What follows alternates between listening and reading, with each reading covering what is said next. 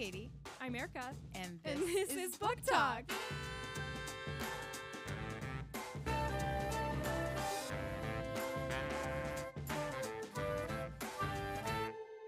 Hi, Katie. Hi, Erica.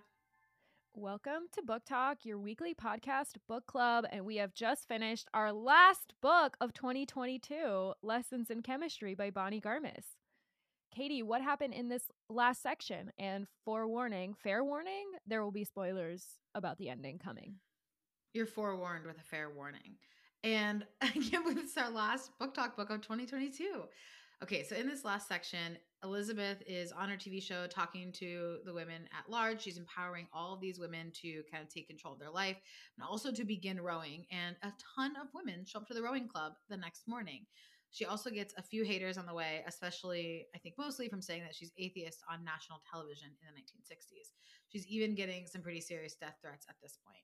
Of course, 6:30, her dog notices this and notices somebody in the audience who's not clapping, who's just staring straight ahead at Elizabeth, and immediately is like, this is not good. He runs to the show to protect Elizabeth and somehow gets actually through security and on the show because this dog is amazing. And then he detects a homemade bomb and gives it to security. Somebody was trying to potentially kill Elizabeth. Later, after this, Elizabeth agrees to do an interview with Life magazine. She lets the man in. She tells him about her life, her science, Calvin, etc. And the article ends up being absolutely horrible. She's super upset, but it ends up being his editor who actually wrote that. This article is like life-alteringly bad. After the article comes out, Wakely comes to the house to check on Mad, and we find out that the reporter actually wrote another article, which is the real truth about how amazing Elizabeth is and is currently trying to get it published. Mad took it to Wakely when the reporter dropped it off, and his sweet receptionist told Mad that it was her fault that her mom's not a chemist. After all of this drama, Elizabeth ends up quitting the show to follow her dreams, found Harriet and Walter, who are now together and in a relationship.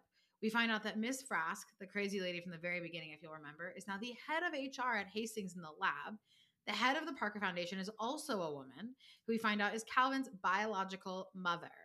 And this ends with Elizabeth inviting everybody to her house for supper at 6. Aw, what a great summary. Thank you so much. I feel like there are so many things that happen in this last section. Summarizing that could have been an entire book. Yeah, so much happened in this last section, and yet it all felt like, sure, okay. I kind of was just like, yeah, she's going to end up back at Hastings, and it all worked out. That is what I was saying. Someone asked me what I thought about the book the other day because like it is everywhere and it's so buzzy. I'm like, yes, it is. My opinion was that, I think I said this in our Instagram post as well. Every time I picked it up, I liked it. Like, I like these characters. I think that whatever, the book is fine. Every time I pick it up, I wasn't like hating it. But every time I put it down, I was like, okay, is that the ending? Like, there was no reason pulling me to pick it up again. I feel like each section kind of was like its own book and it always ends fine. Like, throughout the book, everything is really just kind of fine. And if it's not, it's glossed over. So it just didn't feel like I had to keep reading it. It's funny, there's an article in DNA Science called Lessons in Chemistry Tackles Sexism in Science but Perpetuates Nerd Stereotypes. I do think that is one of the things that bugs me about it is that there is this sense that people who are very intelligent are born that way. They are immediately from the gate this like otherworldly level of intelligence, and that makes it seem very unattainable. I like that Elizabeth has an impact on other women throughout the book. She's radicalizing them, inspiring them. But even the women that we see, they're like, oh, what was that boric acid composite mixture temperature thing? Like, they're just talking in a way that's not genuine or that seems so advanced and so like far removed, and it kind of reinforces what we call in psychology this fixed mindset that science and intelligence are innate and they're fixed and there's nothing you can do about it, whereas in many cases you can dramatically improve your expertise and skills and knowledge in an area. I don't know if that's the exact stereotype that they don't like, but that is one of the stereotypes that I found difficult to relate to. I see what you're saying about that stereotype. I think there's also a point to it though where somebody asks the women like, the chemistry is your favorite part, and they're like, yes, because they're being taken seriously. So maybe there's some kind of thrill in learning and using those words and speaking a language that isn't normal that makes them feel intelligent and empowered, etc.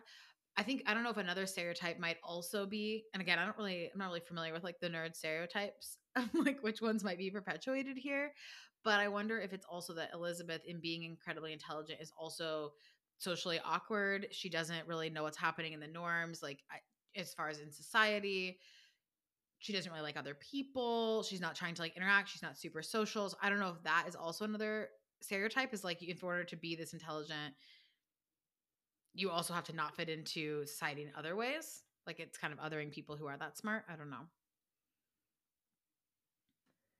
Yeah, I think also it's a little removed from the parts of science that are really interesting. Like over and over, we get told that cooking is chemistry and it's all chemistry. It's all the same as chemistry. And you're like, okay, but like in what way? Can you tell us more about it? Like, can you tell us the parts of abigenesis or abiogenesis that is interesting? I don't even know what that word means. So I feel like what in my mind, what makes a scientist a good scientist is curiosity and openness. And it doesn't seem like Elizabeth or Mad are like curious. They're like precocious and their intelligence is like pushed outwards rather than them being open to like observing the world, to talking to people, to like learning about things, to like understanding the world. And to me, that's sort of what the earmark of a great scientist is. It's not someone who's like, I can recite every textbook back to you and like throw knowledge out. It's someone who's like very receptive and porous to the world. I think that makes sense. And I think that's what Elizabeth is kind of pulling out of other people in teaching this chemistry course slash cooking show.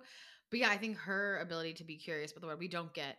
It is interesting. And having read Carrie Soto is Back, which we will get into in Talk, but that book is about tennis, and I have never in my life watched a tennis match. Like I have literally zero concept of what tennis is. But in the book, there's so much information about it that at the end of it, I was like, I know what this means to run her on the baseline. I know what it means when it's 15 love. Like, I am here. I've got the tennis, at least a little bit, enough to understand the plot. And I feel like the chemistry part of this is such a big, important piece of this plot. And I feel like I have very little understanding of why it matters or what Elizabeth is curious about or what inspired her to want to study that or, I think there's just so much about who Elizabeth is. While she feels like a fully formed character, we don't know a lot about how her brain works or why she's interested or does the things that she does. And I think that goes for the science part of it, but also for the societal norms part of it. Yeah, I agree. I feel badly because I don't think either of us really like that this book that much, so it's tough because we would love to have someone who could vouch for the book. Um I mean, it's a great story. I do like that in the end she's kind of given back her rightful place at Hastings. It seems like the bad people are punished.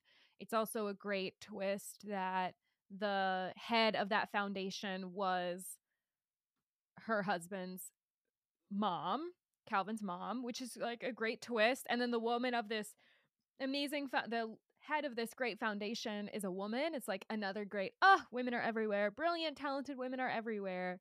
And then she gets like brought back into Elizabeth's life. That's nice. But again, it's like, that's not the central tension. I don't know what the central tension of the book is. I think this is what we've come back to. It's like, is the problem that she has an amazing, hugely successful television show? That's a problem? Because it's not what she wants. I agree. I think it's like there's not enough tension. I think the book was, like I said, every time I picked it up, I feel like it was lovely to read. It's very atmospheric, as we talked about before. I feel like I knew these characters. I think Matt is hilarious. I think there's some good gems inside the book, and I liked it, but I did not love it. And I think the two things for me are that there's too much going on, right? There's nothing pulling me through. I think any one of these plot lines, her and Calvin and her showing her work notice, like the bomb threat and her quitting the job, the love stories, the long lost pen pal, and like the funding of this orphanage. Like all of these could have been, and the biological mom, right? They could have been their own stories, and given enough time, like screen time and enough like depth to them, could have like pulled this book through. But I feel like they're all kind of like and here's another story that's like another part of the plot, and you're like, Okay, what?" But you don't know again what that central main issue is, because there are so many tiny issues, and all those issues are pretty well resolved throughout. So an issue comes up, but then it's resolved in the way that we want it to be resolved. Or, Elizabeth comes out of it, whatever it is, as awful as it is, fine.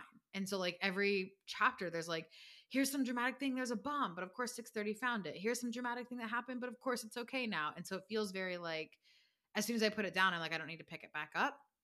I also think the second part of it is, I think it is believable maybe that women had thoughts that, they didn't have equal rights, or they deserved more power, or it was unfair how they were treated. But I think the part, and if you don't want to adapt to society's norms, I think there are people like that, like I said before, in every generation, who are like, no, this is dumb. So I think that that is fair, maybe to say. I think where I get feeling like it's a little bit unbelievable is when she convinces all the women in the audience to also say, fuck it, we got it, you're right, like, let's start rowing, let's go to school. All of their husbands are just all of a sudden totally fine with them leaving the house at 5:30 a.m. And this time they probably had kids. They were probably, they probably were housewives, just leaving and starting to go rowing. They're going back to school. They're doing all the things. And it's like she's mobilized an entire generation of women. Not really, but like this huge group of women that she has mobilized through her cooking show at a time when, like, would a character of her have done that? I don't know. And so it feels a little bit unbelievable that she's gotten that far with her beliefs. It's funny that you say that, because that was one of the parts of the book that I did like, is her impact on other women. Because I do think sometimes you need to see what you could be in your image in order to imagine yourself there. And I think to have someone explain to you, of course you could do it. Why not? Like, actually, rowing is great and you should try it for these reasons, and women would be really good at it. It's like sometimes you just need someone to show you that way and that path, and that's an option, and then like the path can unfold for you, or you can see yourself in a new way that you hadn't before. But yeah, I think our central issue is like, how does she have such progressive views that we agree with, in the 1950s, without a real community to help her, without a feminist education about these issues?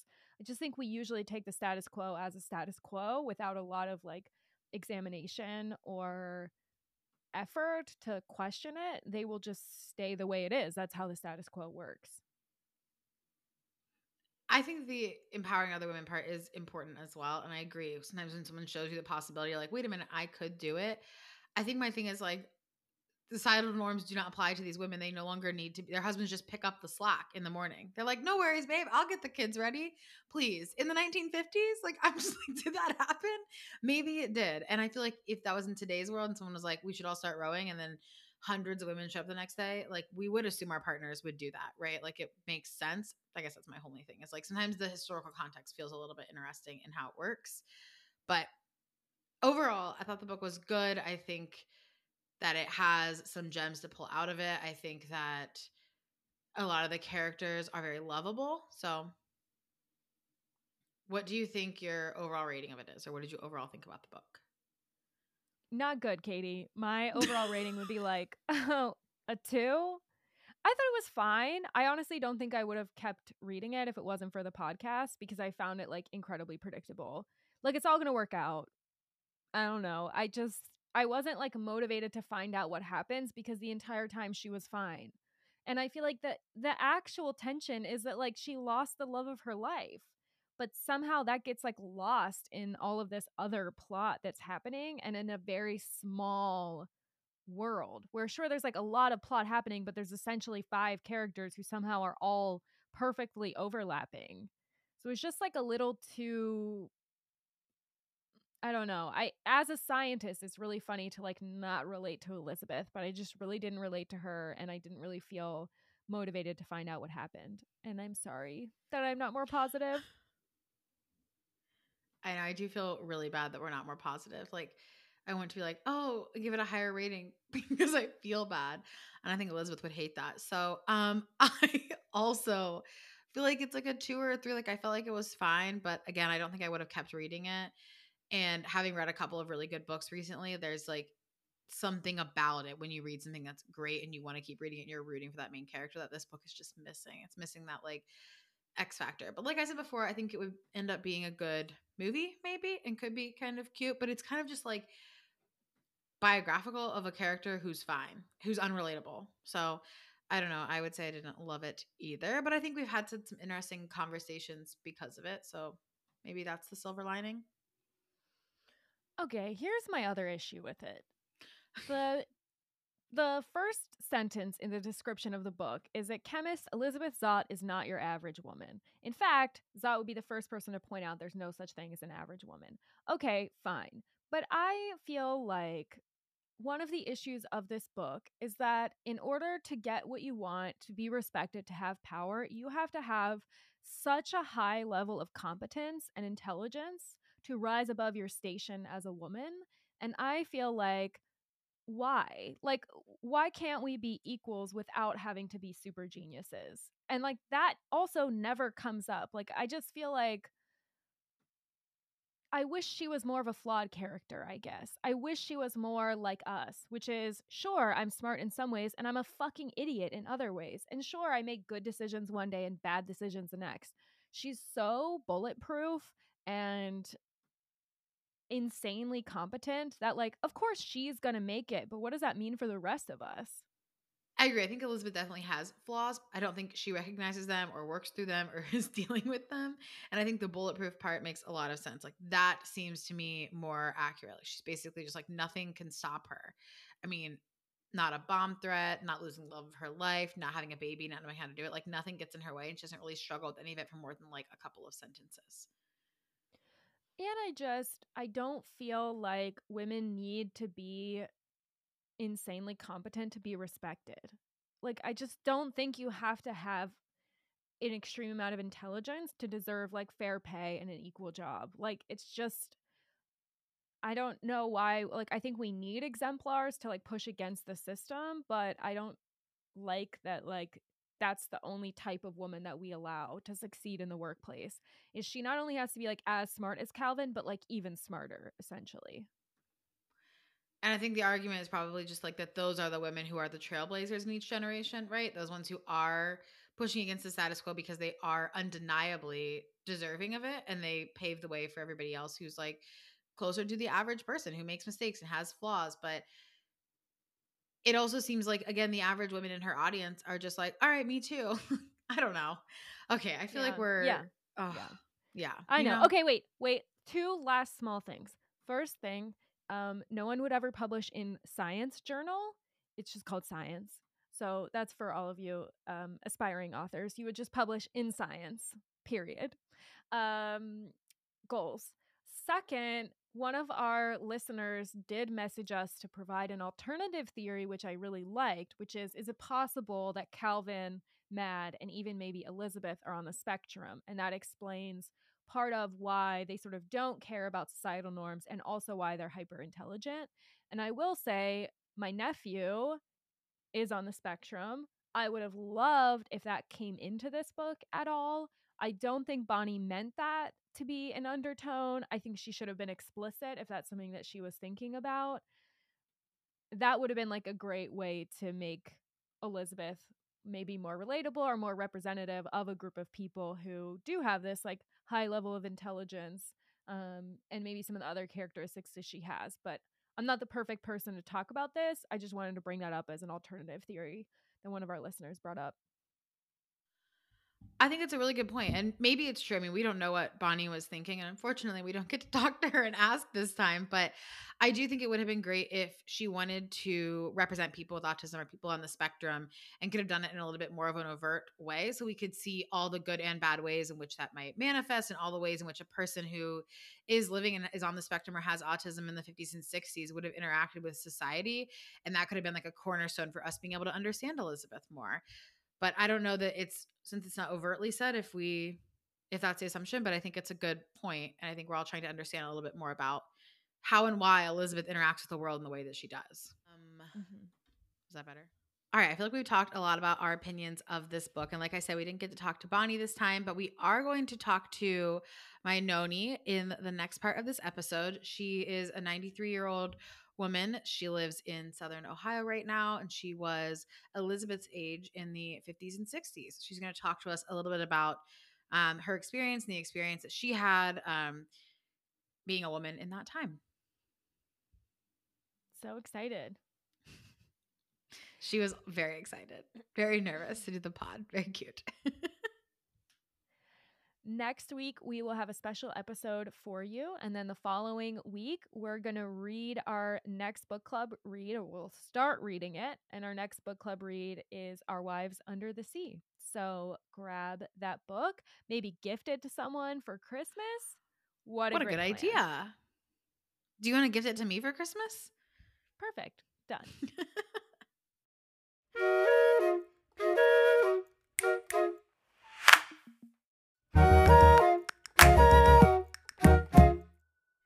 My name is Norma. I was in my 20s in the 50s. What year were you born? And I was born in 1929. And so in the 60s, I was in my 30s. And that's when I became a parent in my 30s. Before that, in the 50s, I was married in 1953 and just honored my husband's work positions. Tell me more what that means. Well, he was in sales. And he, out of college, he got a job with Owens Illinois Glass Company. And so we were trained in Toledo, and we were assigned to Atlanta, Georgia. And he traveled throughout the South. And then we went to the Chicago area, and we were there for about 12 years. And then we came back to Columbus, where our home was. I want to know more what you mean when you say honoring his job. Like, what did that look like for you when he was kind of in sales? Does that mean you were kind of like you were at home, or like what did kind of the day-to-day look like? Or when you say honoring his job, what does that mean to you? I followed wherever he was sent. I did work, and in Atlanta, Delta Airlines was just beginning to start, and we lived close to an airport because my husband traveled through the southern area. And I got acquainted with the gals next door who were hostesses with the Delta Airlines, and also one of the gals next door was a trainer of the hostesses. Anyway, what happened was that they were overwhelmed with getting rejection letters out to people who had applied to be a hostess. And so I went over and typed all of the letters. Huh. Yeah. So I worked for Delta Airlines when it was just getting started. I kind of told you a little bit about what the book is about. So the main character of the book is incredibly smart. Like I said, she's a chemist, and she's constantly baffled. Like she truly is just shocked all the time that women are not treated fairly, that women are not reading science books. She's confused why everyone's not reading science books because it's the basis for life. And it's what she bases kind of a lot of her thoughts on. So, what do you think was the societal norm at this time? Did you know any women who were in the science field, officially or unofficially? Any women who wanted to be doctors or biologists, or who were working in that as doctors or biologists in that time? Absolutely not. I did not know anyone like that. I think that the book is based on a mystical character for that time. That was like one of my critiques of the book. So she's on stage a lot in this time in her cooking show, and she seems very open to dismissing societal norms, to talking. She's like, why don't women learn chemistry? You should be a heart surgeon. She also says that she's an atheist on stage. So I feel like she's going against a lot of what would have been acceptable. And so that was not Is that your understanding as well? Like it's just mystical and not real? It seems to me that the author was basing the book on perhaps what her mother experienced, but she was updating it to the possibilities of the future. Do you feel like how women are viewed in society has changed since that time until now? Or can you talk to that a little bit? Well, I'll give you this example. I worked with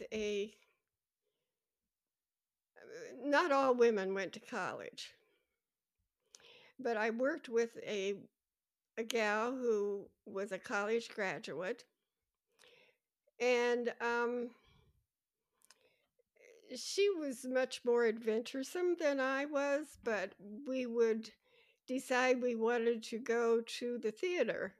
To leave from work and go to the theater, we went to a restaurant, but it was not acceptable for two women to go to a restaurant without a male escort. Did they let you in? So, well, yes, we managed to do that, but with, comments or whistles. So when things like that would happen when you were out or when like obviously you're being treated unfairly or as the lesser sex in that situation unfairly, did you all talk about that? And like in your small groups of friends, do you feel like I think sometimes in our groups of friends now we talk about how things are still not equitable or what we still need to work on as a society. Were people having those conversations that you knew, or were you having those? No, that's just the way it was. Nope, I don't recall group conversations at all. Mm-mm. You were just out there, and that's what happened, and you just went on your way. Back in the 30s and the 40s, when my mother was young, women stayed home. But my mother always worked. What did she do? Whatever, five and dime store, whatever was available locally. And but she was always a working woman, even though, so I spent a lot of time with my grandparents because both my parents were away during the daytime working. But that's not what the majority of the community was doing. And okay, let me add to that the women did not gather together and discuss what you are asking me about. I mean, it's just the way it was. Yeah. I guess I'm thinking about how people saw doing the work around the house or keeping the house and I know that you worked a lot, but do you think in society in that time, do you think it's more valued now, like being a person who's at home keeping the home and raising the kids than it was at that time? Or do you think that men and people in society always saw that as kind of like a valuable part of a family? I don't know how to answer that because the thinking at the time in the 50s and 60s is so different than it is in the 20,000s. Yeah. I mean, there's just no comparison. After World War II, and they had the GI benefit, and more men started going to college. And that also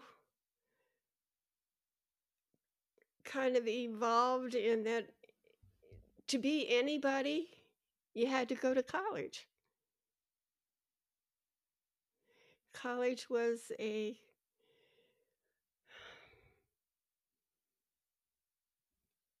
was necessary. Yeah, it was necessary to really advance anywhere. And it used to be called for the women that they were going to get their MRS degree because they're going to meet a man get married. So essentially in that's kind of how society was viewing women. Like, you're going to college because you're going to go meet a man who's making something of himself. Yeah. So it was less common to be like, a woman is going to college to be a doctor or a scientist or something, right? Yeah, that's a good way to express it. Did you see in this time men and women getting different types of education or being encouraged to get different types of education or to focus on different things? My friends who went to college went to be a teacher, or they went to nursing school, or they just went for the experience. My upbringing was in a very small town, and none of the family had a college education. That was just unthinkable. It just wasn't possible. There wasn't money for it, and there wasn't encouragement for a woman to pursue a career. What do you think was the most common portrayal of women in the media? I know you asked me then, what did I mean by media? So on radio, on TV, do you remember seeing a lot of women or any that you admired in the newspaper or on the news or on the radio? The news was presented by men. I don't recall any cooking shows, not in the 60s. Okay. So in the book, she's also the main character is sexually assaulted at 2 of her jobs. So another main topic of the book is the sexual assault or assault of women in the workplace. Do you remember hearing anything about that or have any like how that would have been dealt with in that time? It was a silent happening. Should it have happened? I mean, you gals are progressing greatly, but it just wasn't thinkable, even in the 60s. Do you think technology and kind of the way we can communicate with each other instantly has helped to kind of empower women around the world, not even just here, but in general? Yeah, you can speak firmly and intelligently, and um, yeah, women today are better prepared to speak about who they are because um, they have unlimited resources, either books or on your phone or classes, or you have lots of ways of being a part of this trend. So your mom worked growing up, and so then you obviously worked as well for a lot until you became a stay-at-home mom. Do you think you encouraged that in Paige as well to go to college or to work, or do you think she just had kind of a different society in general was pushing women more so to go to college at her age? Yes, I think there was a more general push, and I don't know how to describe her, but she's always been her own.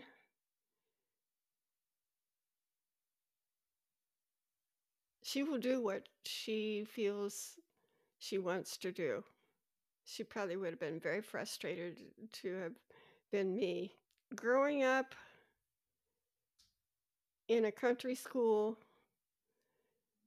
where she could see she didn't want to be what the people around her were going to be. Okay, a couple of random questions. What invention do you think has had the biggest impact on your life? I'm laughing because I recently read that scientists are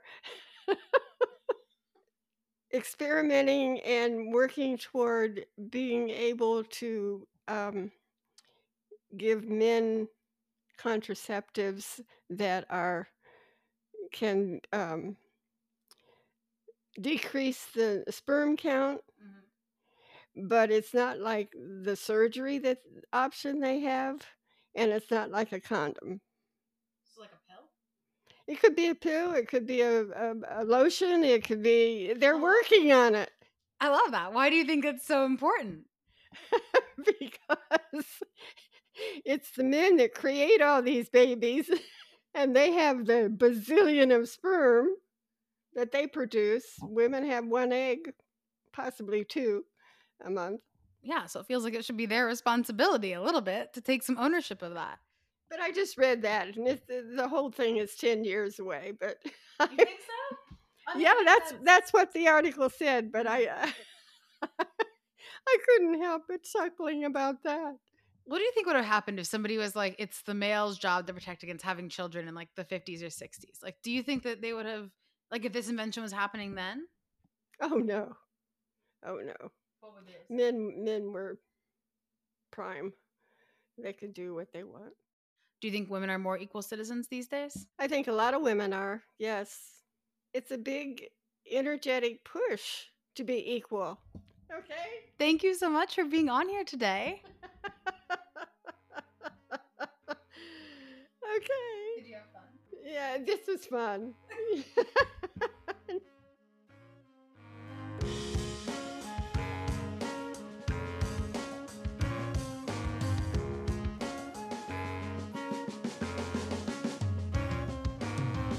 Talk, talk. Talk, talk.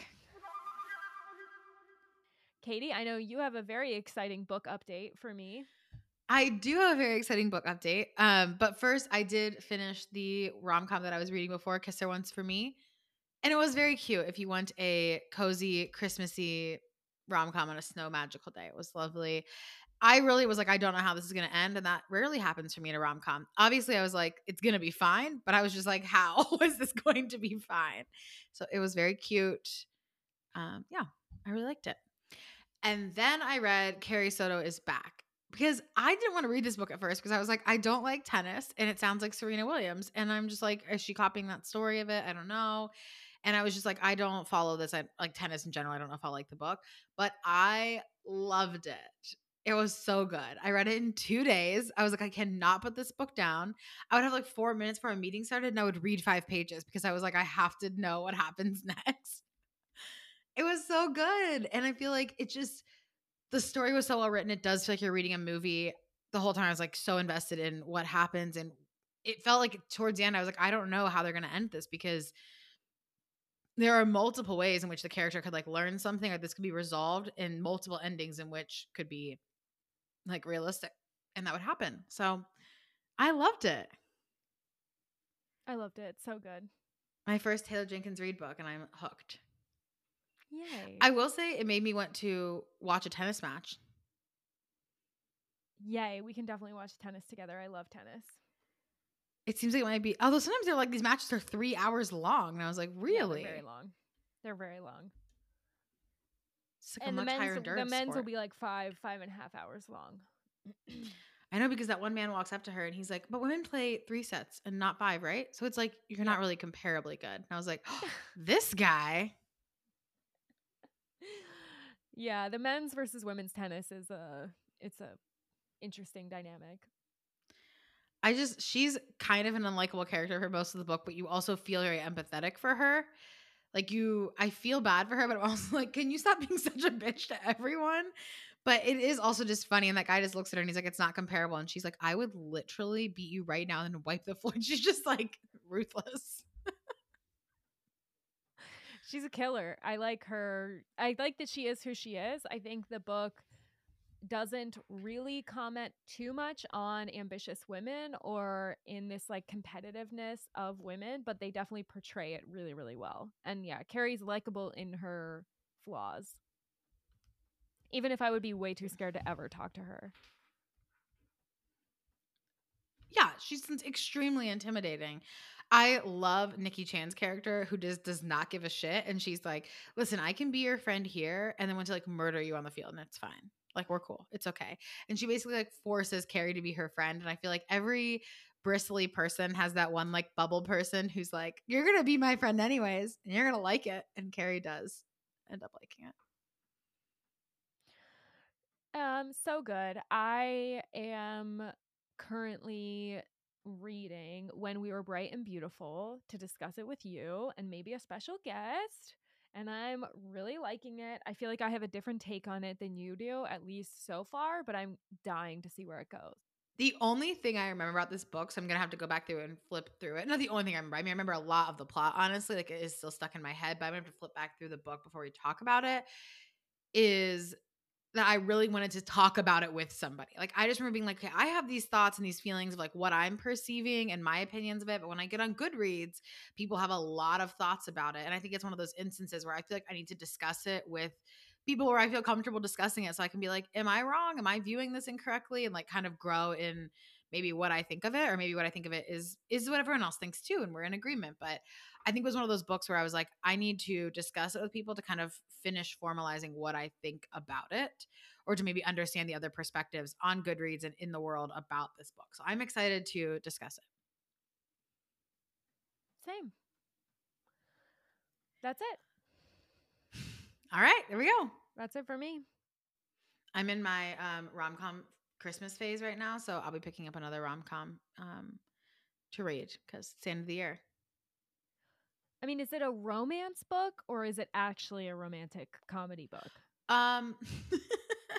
I feel like it's like a women's fiction. Like the Kiss ones for me is like a romance. Like the romance is the underlying story, but there's a lot of like family drama and like how do you deal with parents who don't accept you drama. So it's like not like it's just romance. I feel like when I say it's a romance book, people are like that's the only thing that's happening, and it's like it's more depth than that. So then I feel like I say rom-com, and that's not actually probably descriptive either. I don't know what this new one I picked up. It's called The Heart Principle is. So I'm only 20 pages in. I'll let you know if it's a romance, rom-com, or women's fiction. Okay. I think like Georgia Clark reminds me of like sort of a rom-com where it's romantic, but it's also very funny. And there's like funny things that happen throughout it. And you're laughing at the characters and the situations and like the gaffes. But then there's like straight romance books, which are more like spicy, sexy, drama-y. So I feel like it fits more into something maybe that doesn't describe either of those. Like the Kisser ones for me, there's like a handful of sex scenes and they're not that like spicy. Like it was like, I'm just saying it's not like it's a romance book where it's like there's a lot of spicy sex scenes. There's only like 5 sex scenes. It's not that many. No, like 2 or 3 in the whole book. Like a normal women's fiction book. Okay, 2 sex scenes. I feel like, is that a lot? There's 2 sex scenes in Kisser ones for me that I can remember. And a couple more kisses. I think usually women's fiction books, there's a love interest, but there is not usually an explicit sex scene. It's like, oh, they're kissing and then like the light goes out. Like there's no like, then he touched me and threw me up against the wall and da da da da da da da, you know? Like there's sex in Carrie Soto, but you're not watching it essentially as the reader. Correct.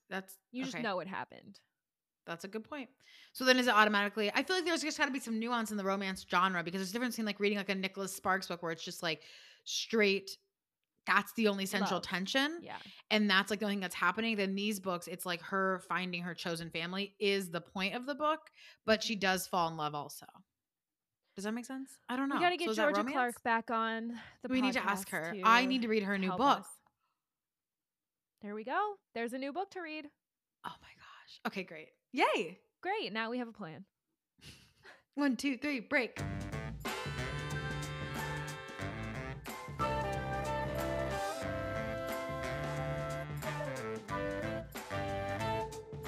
Book Talk is made by me, Erica Bailey, and Katie Cheney, with production support from Dan White. Our theme music is by Dan White. We'll see you next week.